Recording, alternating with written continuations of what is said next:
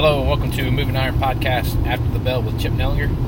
Chip, looks like there was a bit of an olive branch extended out by the Chinese, but we still have to wait and see if that's another bout of fake news or not. Yeah, that really helps stabilize us. I think the market's getting a little bit weary. I saw that news, that tweet come out.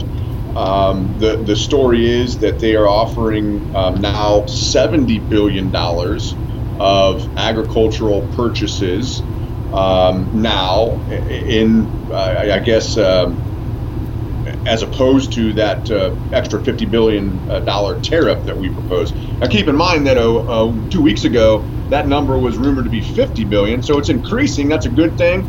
But and it did rally the market a little bit. Beans, shot up probably a dime off of that news.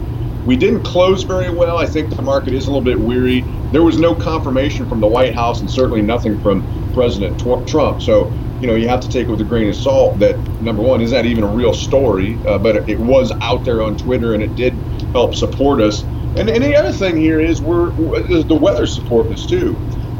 There's some hints that this high pressure ridge is going to start building up into the kind of the western Corn Belt, really pushing temperatures up, drying things out. The only question, as it is every summer, there will be rains. It won't be totally dry. There will be rains around the top of that ridge. But where does the ridge set up? If it's far enough north, it keeps the rain pushed way up north, northern Minnesota, Canada, and keeps the heart of the Corn Belt hot and dry. So we're about to enter into, if we haven't already, full-fledged weather market. That can mean excessive volatility. The other supportive factor, corn conditions. Every Monday at 3 p.m. Central, we get crop condition report updates. Those came out yesterday, 3 o'clock. The market thought corn conditions would actually improve. They actually went down by 1%. We got our first bean crop condition number that was probably a touch negative relative to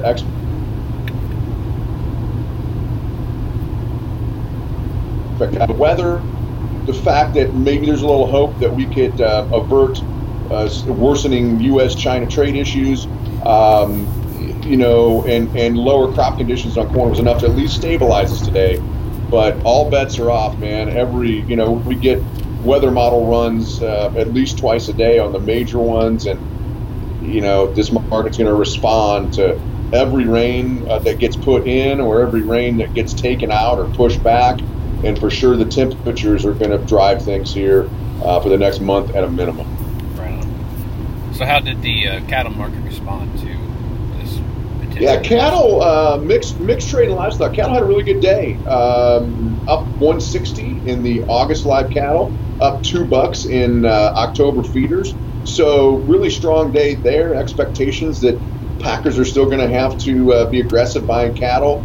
Their margins are incredibly good right now, and a little bit of optimism here that maybe we've turned the corner and can see a little bit of a bounce.